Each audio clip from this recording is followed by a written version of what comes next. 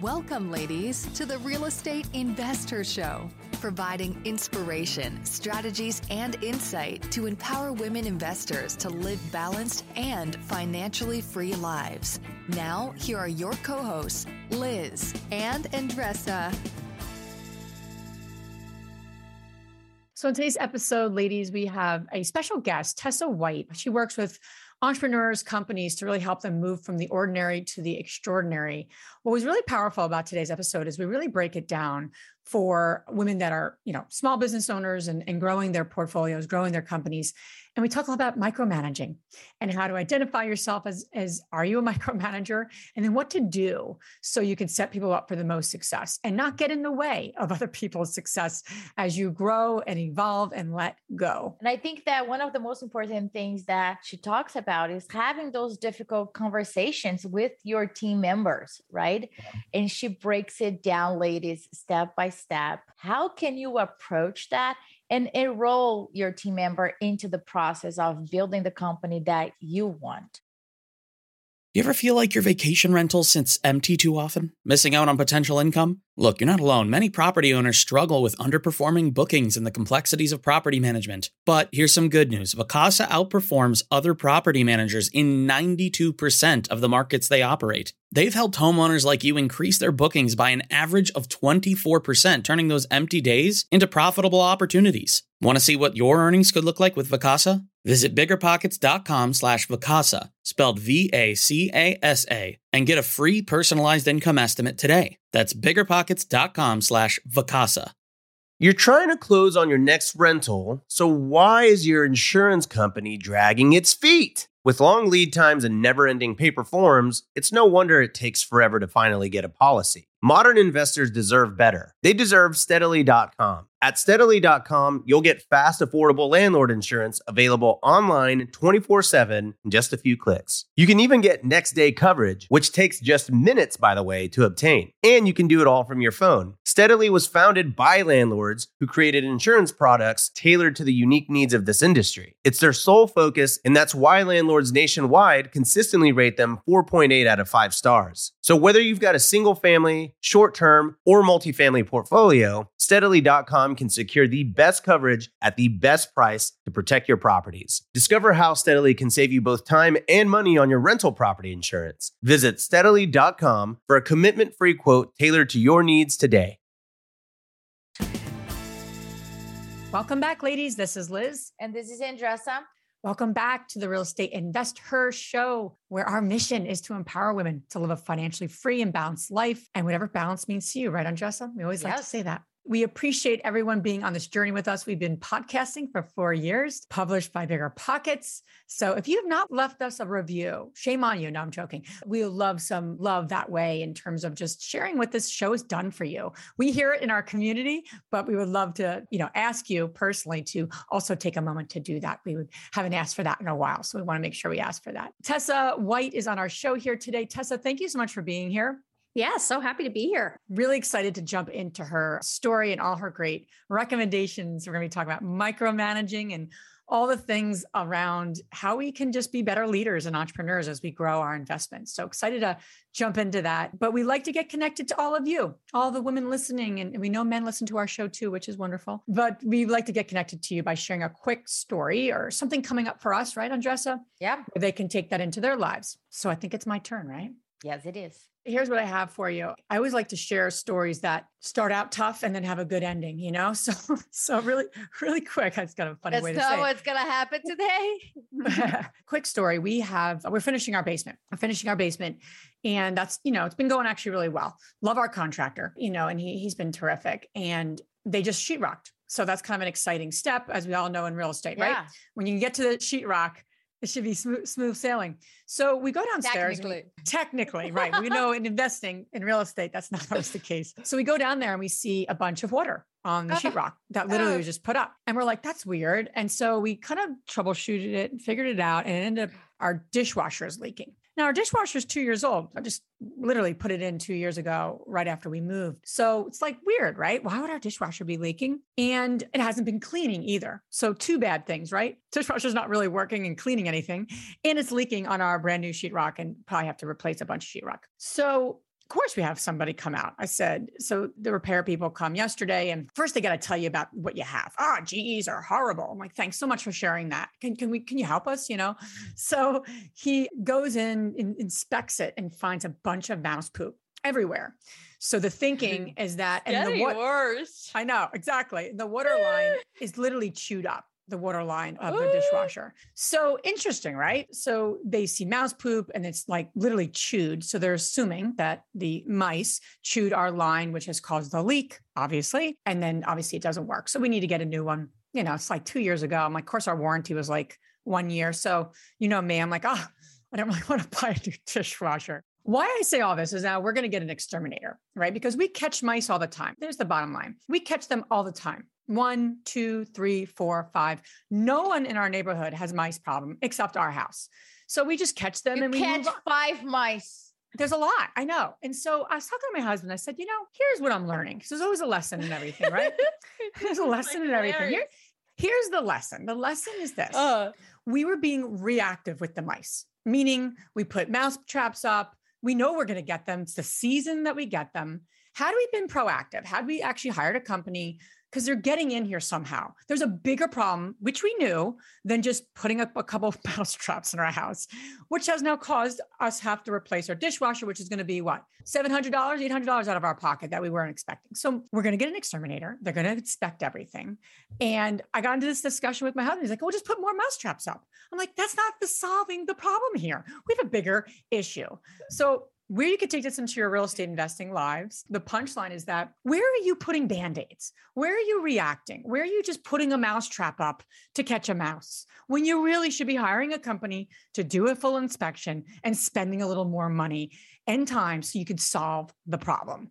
That's my recommendation for today. You guys do that for your investment business. What's that? Hire an exterminator? Yes. Oh, yeah. Yeah.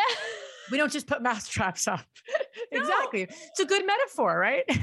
You probably just saved me $4,000 because I have a water main leak from the house we bought, from the house to the road. And I was just going to patch it. And now I'm thinking, maybe I had to replace that whole line and dust everywhere. I'm so happy. That makes me so happy. We will hook you up with some connections in Utah that can support you. I don't know who that is, but I bet our Facebook community of women have somebody there to replace that. And that's no fun. And in the rental business, right? We always are get do you want to Band-Aid the problem? Do you want to fix the problem? How long you to own the asset? And you know what? The short answer is to always do the right thing. It's always going to cost you more in the end. It has for us, right? How'd I got it? An exterminator is cheaper than $800, hands down, right? Even if I get the plus plan and he comes out 4 times a year, it's going to cost less than now me buying a new dishwasher, which I have. I'm going to tell you, it's going to cost a little bit more. Okay. Yeah. So I'm just going to give you a heads up. Yes. I kind of have that out of my head because we haven't dealt with exterminators at our properties in a while. So, but thank you for sharing. If you get a good one, they're going to tight up your entire property. And that's what needs to happen. And treat. Right. So the first time that they're going to do that, that's true. It's going to be a little bit higher considering the size of your property. And I'm just making an estimate because I just did that in my own property. So it's going to be a little bit higher than that, but it's all good. It's all good. I'll take some deep breaths. So don't shortcut. Don't shortcut, ladies. Do the right thing because it's going to cost you more in the end. All right. Without further ado, Tessa, thanks so much again for being on our show. We always like to kind of kick things off. Obviously, you work with corporations on so many levels, helping them max out and really have high performance employees as well as themselves. I know that's what you stand for in a lot of your work. How did you get into this? How did you get into doing that? Where did it begin for you as now that you're working with so many different companies and helping them with their teams and people? Well, it was really accidental, if anything. If you go back far enough, I was a single mother, found myself as a single mother and no education. And I thought, wow, there's 2 things I'm good at. I can talk to people and I can type. That was the thing back then. I ended up falling into HR as just something that felt like a fit, and was fortunate enough to work for Stephen R. Covey, the acclaimed leadership expert in my first job. Love him. Yeah. That's awesome. I learned so many lessons there. If you fast forward, I was in HR for 25 years and one day woke up and said, I'm tired of protecting the company. I want to protect the individual, and I'm not getting any younger. So during the pandemic, I made one of those big job pivots and ended up posting a couple of TikToks My daughter actually had to post them. I couldn't even log into the app. And 3 days later, I got a call from my son in California. He said, Mom, this can't be possible, but my girlfriend said she just saw you on TikTok. Is that a thing? And anyway, it turns out I got 10,000 followers in 3 days. And now I'm up to 1 million through my social media channels. And I've just found a real place for myself in helping coach the individual, which also helps the companies, help people get the job or get the pay, or actually just reclaim their job satisfaction altogether. I love it. And that's how I came across you. And it was in a very specific TikTok video that you were very dynamic, explaining how people can understand or identify if they are micromanagers. Yes. And how is that holding them back? So Tessa, if you could please break that down for all the real estate investors, the women that are listening to us right now. They are growing a team, so they don't need to be solopreneurs anymore. However, they find themselves in this trap where then now they feel that they must give step by step to everybody on the team in order for them to perform, and then goes in a spiral. So let's take a step back. And what are the questions that we can ask ourselves to identify if we are micromanagers or not? Okay. First of all, if you are a micromanager and hear yourself in this, there are ways to fix it. I must say that because it's usually from a good place. Let's breathe, people. Yes. So breathe. When I go into companies, I can tell I have a micromanager when I talk to the manager, and this is how they describe their team. They say, my team is not accountable. My whole team is not accountable. I hired people that I thought were really good at what they do, and all they do is wait for somebody else or me to tell them what to do, and I need them to be more autonomous. When you describe your entire team that way, I promise your whole team is not that way. You did not make that many bad hiring decisions.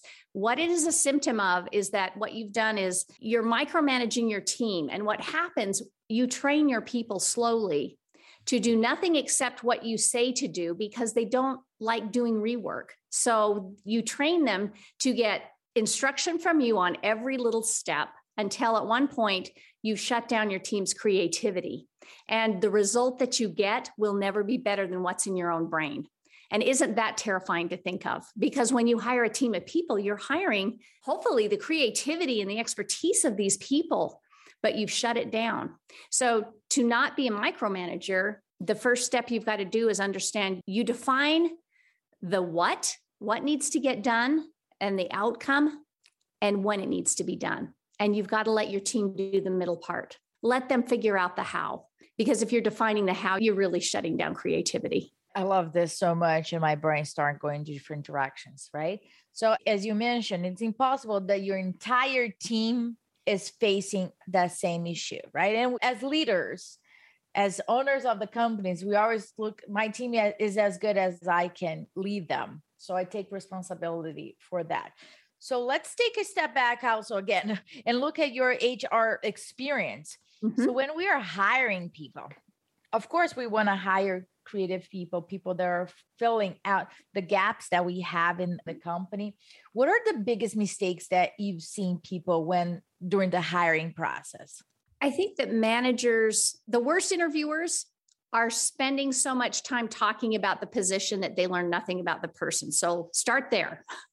You need to be asking the person you're interviewing questions, and behavioral questions are the best ones to ask because how a person behaved in the past is likely how they'll behave in the future. So even this one simple tip when you're interviewing, tell me about a time when, if you can just preface any question you have. So if you're trying to find people that are go-getters, that don't need a lot of guidance, this job requires somebody who doesn't need a lot of guidance and who can figure out what needs to be done. Tell me about a time when you didn't have a lot of guidance. And all of a sudden, when you get those past experiences, you get to have a glimpse as to what you might be getting. I love tests as well, not hard tests, but I like to get inside a person's brain to understand how they would solve a problem. So give them a problem from your business. Say, I'm struggling with this and how to solve this particular problem. Just for a moment, tell me where your brain goes and how you would start solving it or some things you would want to look at. Not holding you to a perfect example because you don't work here, but let's talk about it. And you begin to see how that person's brain works and whether they're a sink or swim person or whether they're a person that needs a lot of training and guidance. Neither one is bad, by the way. It depends what your culture is of your company, but figure out if there's a match there. Love that. So I want to take a step back too around how someone knows they're micromanaging. So just to play devil's advocate, you could have someone who's just not a very creative person, right? On a team who really just, that's not their thing, right? They are going to appreciate direction. What do I need to do? When do I need to do it? Kind of thing. So how would someone take a step back and really look at themselves in the mirror? You know, the women listening right now, because sometimes people don't think they're a micromanager and they might be, right? That's a possibility. Or they're like, yeah, I'm a 10 out of 10 micromanager. Now I know exactly that I am and I need that help. Or some people are like, I don't know if I am, or I don't think I am, but in reality they are. So what are some like questions they can ask themselves, or just like, what can they do to look in themselves in the mirror? Obviously looking at their team, to your point, are there other things they can do? I would say the biggest question I get is, well, if I have a team member who's maybe not as senior or advanced as I hope, I do need to check in. How often do I check in without being a micromanager? And I think the question is to pay attention to how often are you checking in? And when the person, you ask the question, tell me some ways that you think you want to get this project across the finish line. I'm just curious, you know, how you're thinking about it. And if you find yourself saying, no, I don't think that's the right way, or I don't like that idea. And you find that, say, 2 out of 3 times when you're having checkpoints with someone, that you're redefining how they do it, that probably is a sign that you need to pull back a bit. I had a CEO boss who was the best boss I've ever had. Luckily, he was fantastic. He said, Tessa, I need you to uplift recruiting by 25%, but you have no more money, but you have to get 25% more people in the door. And so I hired, believe it or not, I decided to hire somebody who works with social media with B-list movie stars. That was my recruiting expert. Never had touched recruiting ever. And I thought, if you can revitalize a B-list movie star and use social media, and I believe social media is a way to attract people to this particular Gen Z company, let's try it. And that boss, to his credit, said, well, I would never have gone after it that way, but I trust you because I hired you for your expertise. Let's give it a shot and see if it works. Why don't we just have a couple of earlier check-ins as this gets going to make sure that it's moving the way that you want it to? And what would make me more comfortable is just to have a plan B in your back pocket in case, but let's go for it. And so he acknowledged it was an unconventional idea. He let me have the latitude to do it, but he made me think through a plan B that I could execute in the event that my plan didn't work. And so he gave me the latitude to do it. It worked beautifully, and we ended up uplifting recruiting the way we wanted to. But it's really hard, I think, as a manager not to redo something. So if you're redoing something, redoing the entire approach, that's a problem. If you're asking someone clarifying questions about the approach, just to make sure they've thought it through, that's okay. I think that a lot of the women that are listening to us are millennials, and many of them Gen X, that are adapting still to the new way of doing things. And I think it was very brave of the CEO to, first of all, put their ego aside, because sometimes that gets in the way, doesn't it, Tessa? Because many times we are the ones in the way of scalability.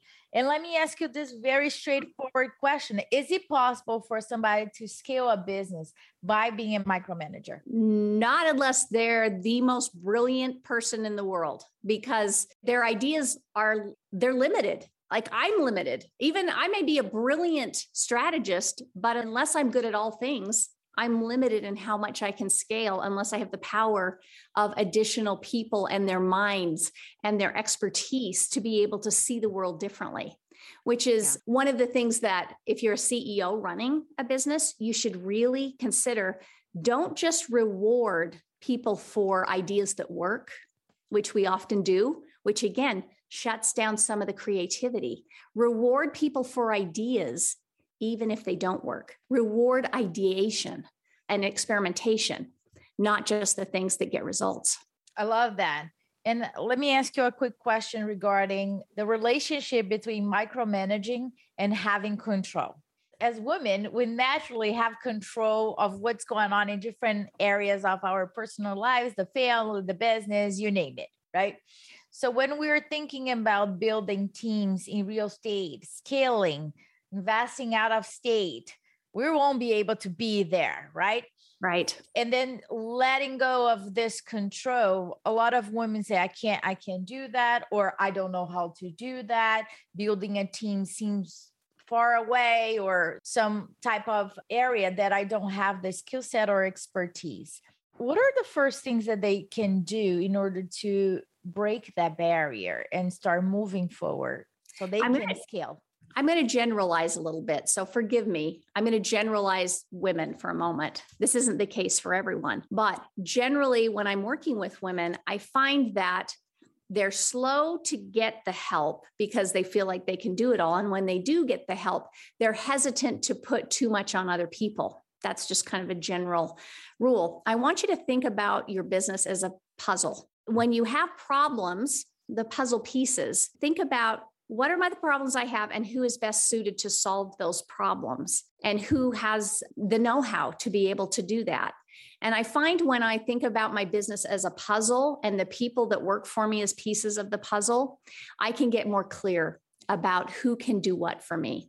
And I'm more free to experiment. And then it's easier to explain to the team what roles I can see them playing and have really good dialogue around who needs to do what in order to make the puzzle work or the puzzle come together. Yeah, I love that. And I'm thinking about a few different things, especially as, the women listening may have partners, they may have, brokers. There's a lot of constituents, if you will, in our business, not just core employees, right? Because it's you're growing a portfolio, you have a contractor, constantly people you're employing in a sense, just not a traditional sense of like, this is my company and I have a brick and mortar and all these people come and we all work together every day. That may not look like that for everyone here, but they have relationships that they have to manage, to your point. And how do you best, I love that. How do you best solve the problem? It's interesting. Our own process, our own evolving kind of gets us to where we are, right? And then you really want to say, okay, I want to scale, I want to grow here. New minds are needed. It's just necessary. We don't always know that as women. Not that we don't know that, but we sometimes don't get out of our own way. Well, how have you found women to get out of their own way with the issues that you just shared? How do they get out of their own way to not feel so bad, letting go, giving people tasks, as well as maybe what I'm saying of being aware of some of these things, holding them back?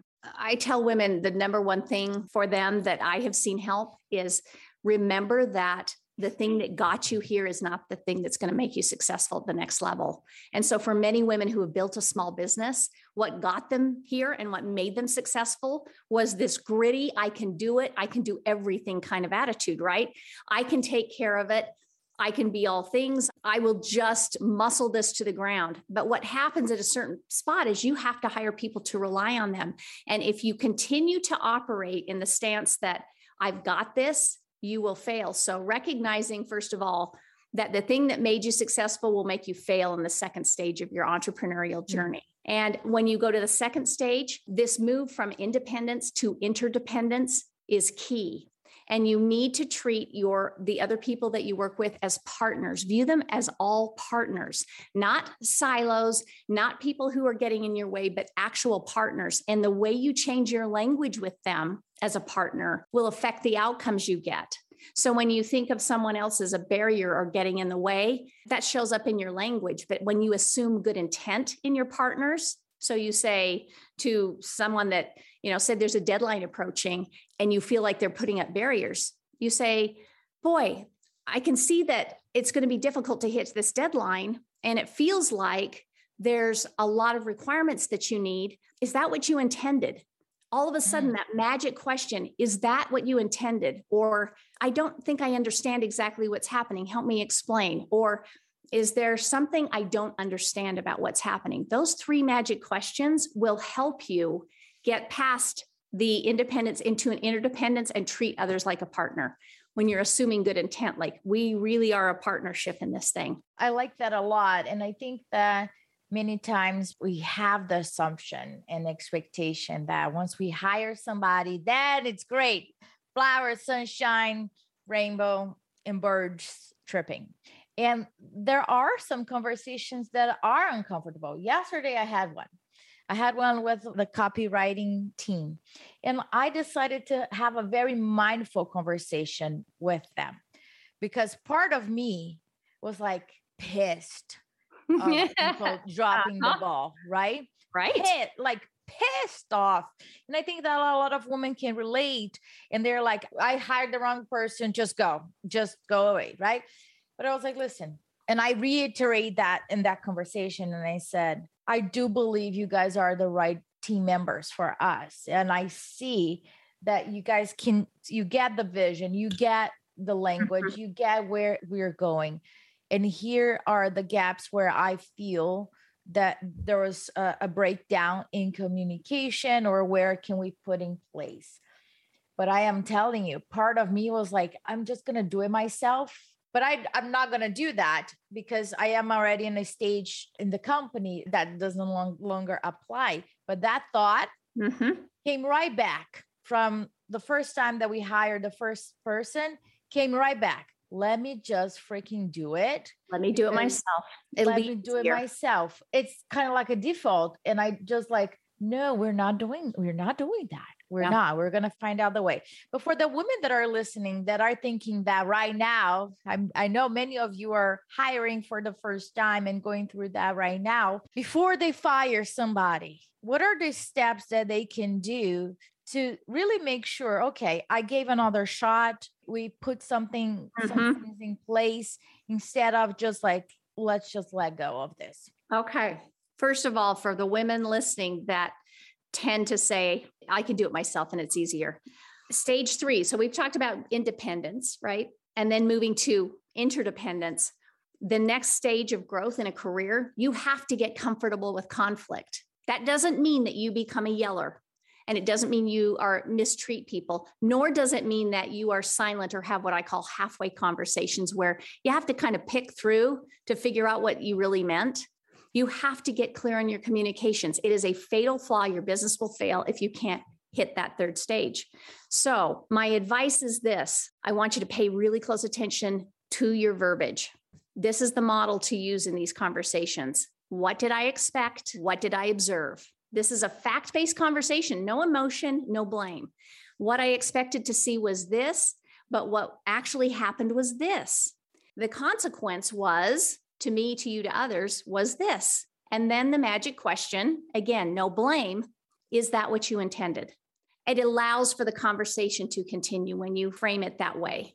But what happens in these difficult conversations is we either avoid them altogether and we have to read through the lines because as an HR person, I can tell you almost 100% of the time, a manager is going to come to me and say, I need to fire this person. And I'm going to say, do they know it's coming? And that manager will 100% of the time say, oh, they know it's coming.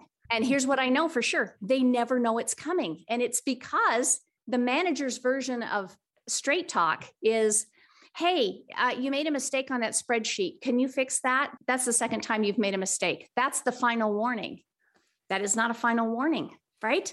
But if you say, this is what I expected, here's what's happening with specificity, and here's the consequence, is that what you intended? Or what can prevent this from happening again? And then talk about it.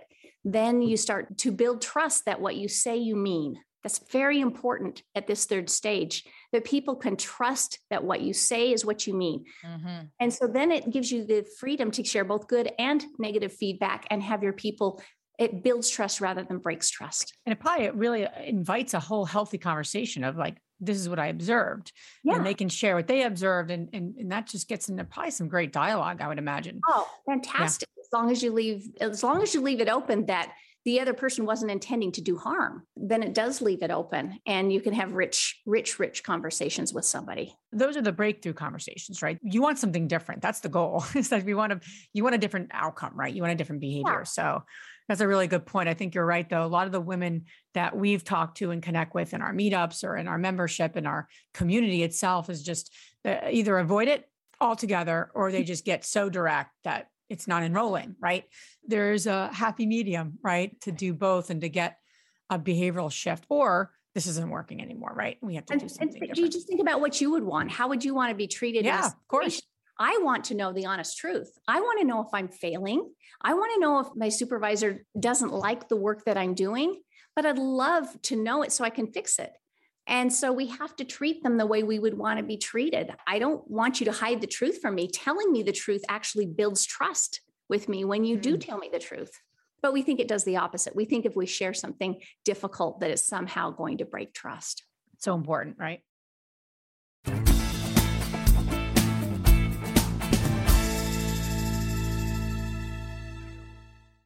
I'm curious, have you been struggling to keep your vacation rental booked? I totally get it. It's tough to manage and keep filled. But we found something that really works. It's called Vacasa. They've seriously changed the game for a lot of the BP audience. In almost every market they're in, Vacasa manages to fill up the calendar more than anyone else. And get this, the average Vacasa user sees about 24% more bookings than with other managers. That's a lot of extra income. Curious to see what you could be earning? You can get a personalized income estimate right there. I think you'll be pleasantly surprised at what Vacasa can do for you. Check out biggerpockets.com/Vacasa, spelled Vacasa. biggerpockets.com/Vacasa.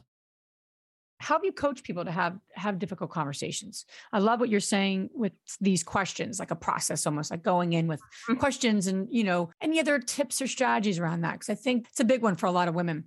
And I think it's something that a lot of women, struggle with. What I love people to do is call me and say, tell me what went down. Tell me how you said it. And I had a client call the other day and she said, I think I just blew it. I told my manager that was the worst idea ever and that it would never work. And emotionally, that's sometimes how we feel. And she just blurted it out. She goes, how do I take it back? So the tips are always create safety in the conversation. So you create common ground first. The first thing you would want to say is, we both want this company to win. Or I want you to know that I'm in it for the long haul here. I want us to look good. Create safety. Then you move into, I want to share some things with you, what I'm seeing and understand what's going on. Then you do what I expect, what I observe. Then one of the 3 magic questions, I'm going to say them again because they're so important. This can change everything about your relationship. Is that what you intended? Do you see it differently? Is there something going on here I don't understand or don't see? Even if you botch and get emotional and share intent of the other person, like you meant to do this, or why would you do that? Even if you make mistakes like that, you can usually recover if you use one of those magic questions. But the idea is to create safety. Don't assume why somebody did something. Assume good intent. Don't bring emotion into it, only facts, and that will help you to get to a better place. I love that. I think that, as Liz and I evolve with our teams and we mindfully schedule the check-ins or recurring calls with the team, I want to talk about that, right? Depending on what we have going on, the project sometimes is a daily touch, sometimes it's a weekly touch, sometimes it's quarter, depending on who we are dealing with and what is the situation here. But you mentioned at the beginning that as you are trying something different, that you have those quote unquote check-ins just to see the progress or how is it going. The check-ins that you're referring to, are those video calls, are those Voxer, text, WhatsApp, whatever you're using, or are you referring to KPIs? Like those are the reports that I would like to receive it, or you feel that it's just like I have to have a face-to-face virtual? I'm so big on connection. I'm big on connection. And I think we eliminate problems with greater connection. I prefer face-to-face or a phone call where we can communicate, or Zoom where we can see each other. There's a difference between a touch-in and a grope, and an all-out grope. So a touch-in for a manager is finding out where it is, finding out if there's any barriers that I can help overcome. And if I'm concerned about the approach they're taking, asking clarifying questions. Have you thought about X? What's the plan for when this possibly could happen? But a grope, we'll call it a grope. A grope is, well, could we do it this way instead? What if we revisit the way that you've designed it? And what if we do this and on this and this, and you start redefining the project? That's an all-out grope. So don't do that. Just check in. Touch points are great. And I do like the idea of you expect what you inspect. So I like there to be regular, just on a regular cadence, a dashboard or something that shows me data, because we always like to the data tells us, it's a lagging indicator, but it tells us whether what we're doing is starting to work. And I think those can be sent via email, and they need to be very simple. Very, very simple. What I like as a manager, or even as a person communicating to my managers, super simple: red, green, yellow. This is what got accomplished this week. Is it red, green, yellow? This is where we're at going into next week. Here's any barriers that I need you to overcome or concerns or watches. Red, green, yellow, no more than 2 sentences on each of those 3 topics. And then you use the same thing over and over and over so that only the big stuff comes to surface. Because the mistakes people make is they have too complicated of scorecards, too complicated of data. We can't read it. We don't understand what we're seeing. So just scrap all that away and get to the bottom line. What's working? What's not working? What do you need my help on? You're speaking my love language. Good. Simplicity, no more than 2 sentences. If it is more than that, we got to talk. It's too much. Yeah. We had this conversation with another team member this week. I had this conversation with another team member this week. I got an email that I was like, oh my gosh, is this a speech or what? Right? All great points. But I said, listen, let's just hop on a quick call so we can go over it, because then it comes to a point there like, wait a minute. Then I'm spending time looking through all the chain of emails and making sure we're all good there. So we're like, okay, that's not working. Let's just move it to something else. And I think pivoting is the key, right? As you grow, as depending on where the team is. I have people in Australia. We communicate completely different than people that are here in the US because our time frame is different. Our check-ins times is also different. It's going to be at the end of the day, 5:30, 6 o'clock my time, which, it's not ideal to different people that we work with. So pivoting is the key. Absolutely. Yeah. You talk a lot about, looking at your bio and the background you have, you talk a lot about moving from average to extraordinary, and there's a lot to that, I'm sure. It's not just like turn a switch on and now you're extraordinary. So I'm just curious to get your input, especially when thinking about women entrepreneurs and women who have small teams, growing teams, I should say, and they're looking to build more with whether it's contractors or full-time, part-time, right? Project-based all the time, all different types of people they work with now. Mm-hmm. But we all want extraordinary performance, right? We want to be extraordinary. Mm-hmm. And anyone we work with, right? We want extraordinary results. Of course, who would not want that? So you would love to get into your brain a little bit around how that happens and how to, I would imagine you have to create an environment to create the extraordinariness. But I'm curious to get into how you've seen teams, partners move from average to extraordinary and not trade your life for it, right? Not grind it out. That's different because women know how to do that. We all have a PhD in that. A lot of women that we surround ourselves with.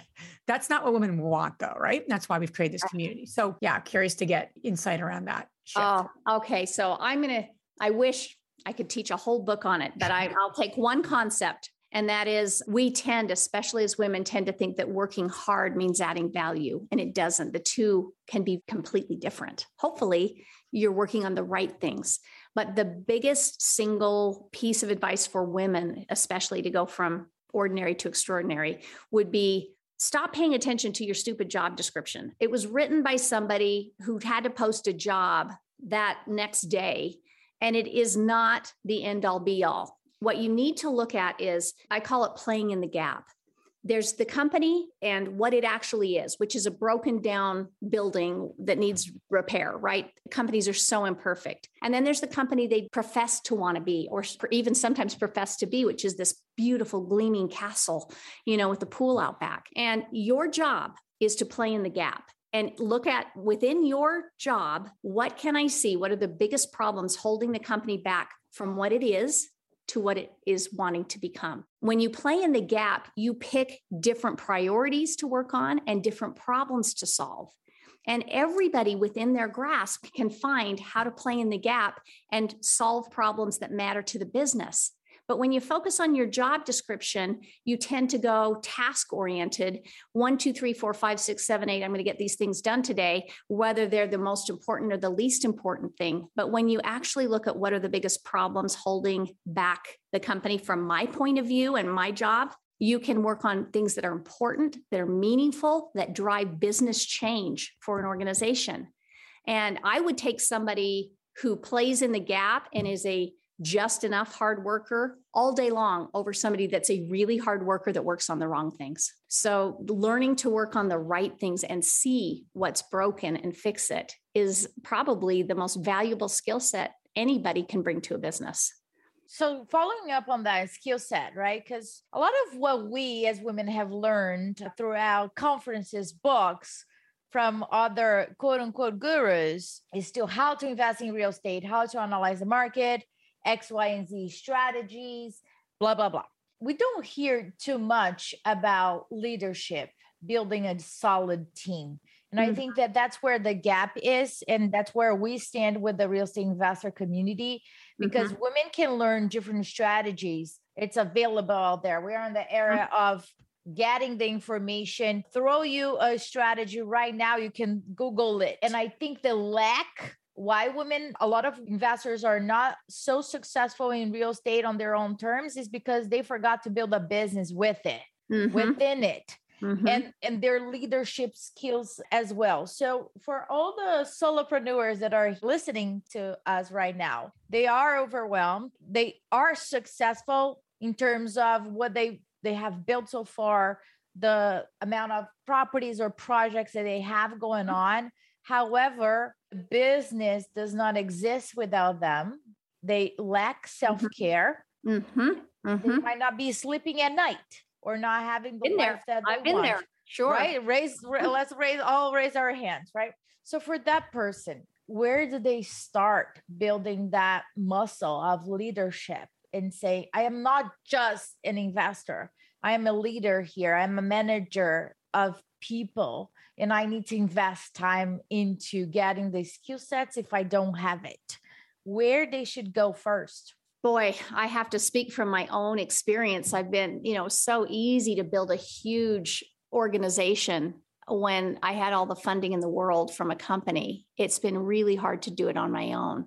So I would say, taken from my own experience and from where companies screw up, especially small companies, they mess up because, number one, they're not aligning their people's rewards to the right things. You would be blown away at what happens when you align success, your success, and what you want to drive to your people's pay plan.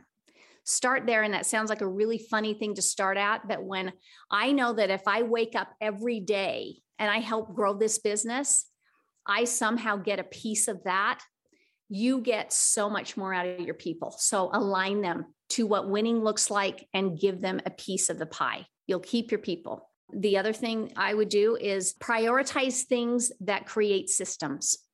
Prioritize your people to work on things that can create repetitive systems so that you can do more volume rather than these one-offs. And the third is you've got to spend, if you're not spending as a leader, at least I would say 1 hour a day. That's probably a good place to start. 1 hour a day, clarifying or working with people, either training, clarifying, or creating what the vision is and what you're trying to accomplish. And particularly if you cannot say, what are the 3 things we have to get done by year end? What are the 3 most important objectives? If you can't say that off the top of your head, you are somehow lost in the weeds of your business. Because when I go in to visit with companies and they say, why is my company failing? 100% of the time, I have yet to go in a company and interview their people and have the people give the same answer as these leaders give. Not once do they all give the same answers. It's all about alignment, right? You got to align your people so they know what winning looks like. If they don't know what winning looks like, they're going to choose what they think winning looks like, and it might not be what winning looks like for you. So if that's a really good gauge, just to say, go poll your people. If you're listening right now, go poll your people and ask them. Don't give them any hints. What are the top 3 things we have to accomplish by year end? What's the most important objectives? And see how aligned your people are. And then you get the answers back and you have to navigate, right? The gap, right? Yeah. And if they know those 3 things, what's great is then, as I talked about playing in the gap, they have something that they know the stake in the ground. They know where we're going. And so they can make decisions from that framework, and they can play in the gap and know what's most important that will help you get to those end things. Even if, you're not telling them with perfection everything that needs to be done. Tessa, what do you say to the women that are listening to this and they're like, that's a lot of work and then they go back to their old kind of patterns. They're interpreting that as a lot of work. I just easier just to do this myself. It takes 5 minutes, rather than going in through. And so what strategies or what questions can they ask themselves to kind of get better aligned to maybe where they want to go? Because where they want to go is probably they're going to need people, teams to get them there or not. Right. But, there's probably women that look at, alignment and as work, right? As something like, wow, that could be something that is going to cause me to step out of what I'm doing, but yet it's going to get them to really where they want to go. So what's like almost like some questions or a process they can bring themselves to so they can work through that a little bit? It's a different type of work, right? So just curious if you navigate that with solopreneurs and women working through that different processes they have to do. The first thing is getting clear on what you want and don't want, because for some women, they do want to just run a business that they can run with just them. They don't want other people to rely on them. And what comes with that, when you pick up one end of the stick, you pick up the other. You simply need to know that means your business will not grow beyond a certain point. It's like a doctor, right? Yeah. A doctor isn't going to grow his practice if it's just the doctor. Sure. So you need to just be clear on what it is. If growth is what you want. I had a dear friend. He was named top 40, best businessman multiple times over. And he said to me, Tessa, if you want your business to grow, you got to start with 3. He says, you got to have somebody that can help you with finance, somebody that can help with operations, and you. And he said, you really do better if you have 3. If you don't have 3, you can't scale your business. So that was a piece of advice he gave me. And even if you start with consultants or other people, knowing that those are 3 legs on that stool, that if you take one off, you got to play that other role, right?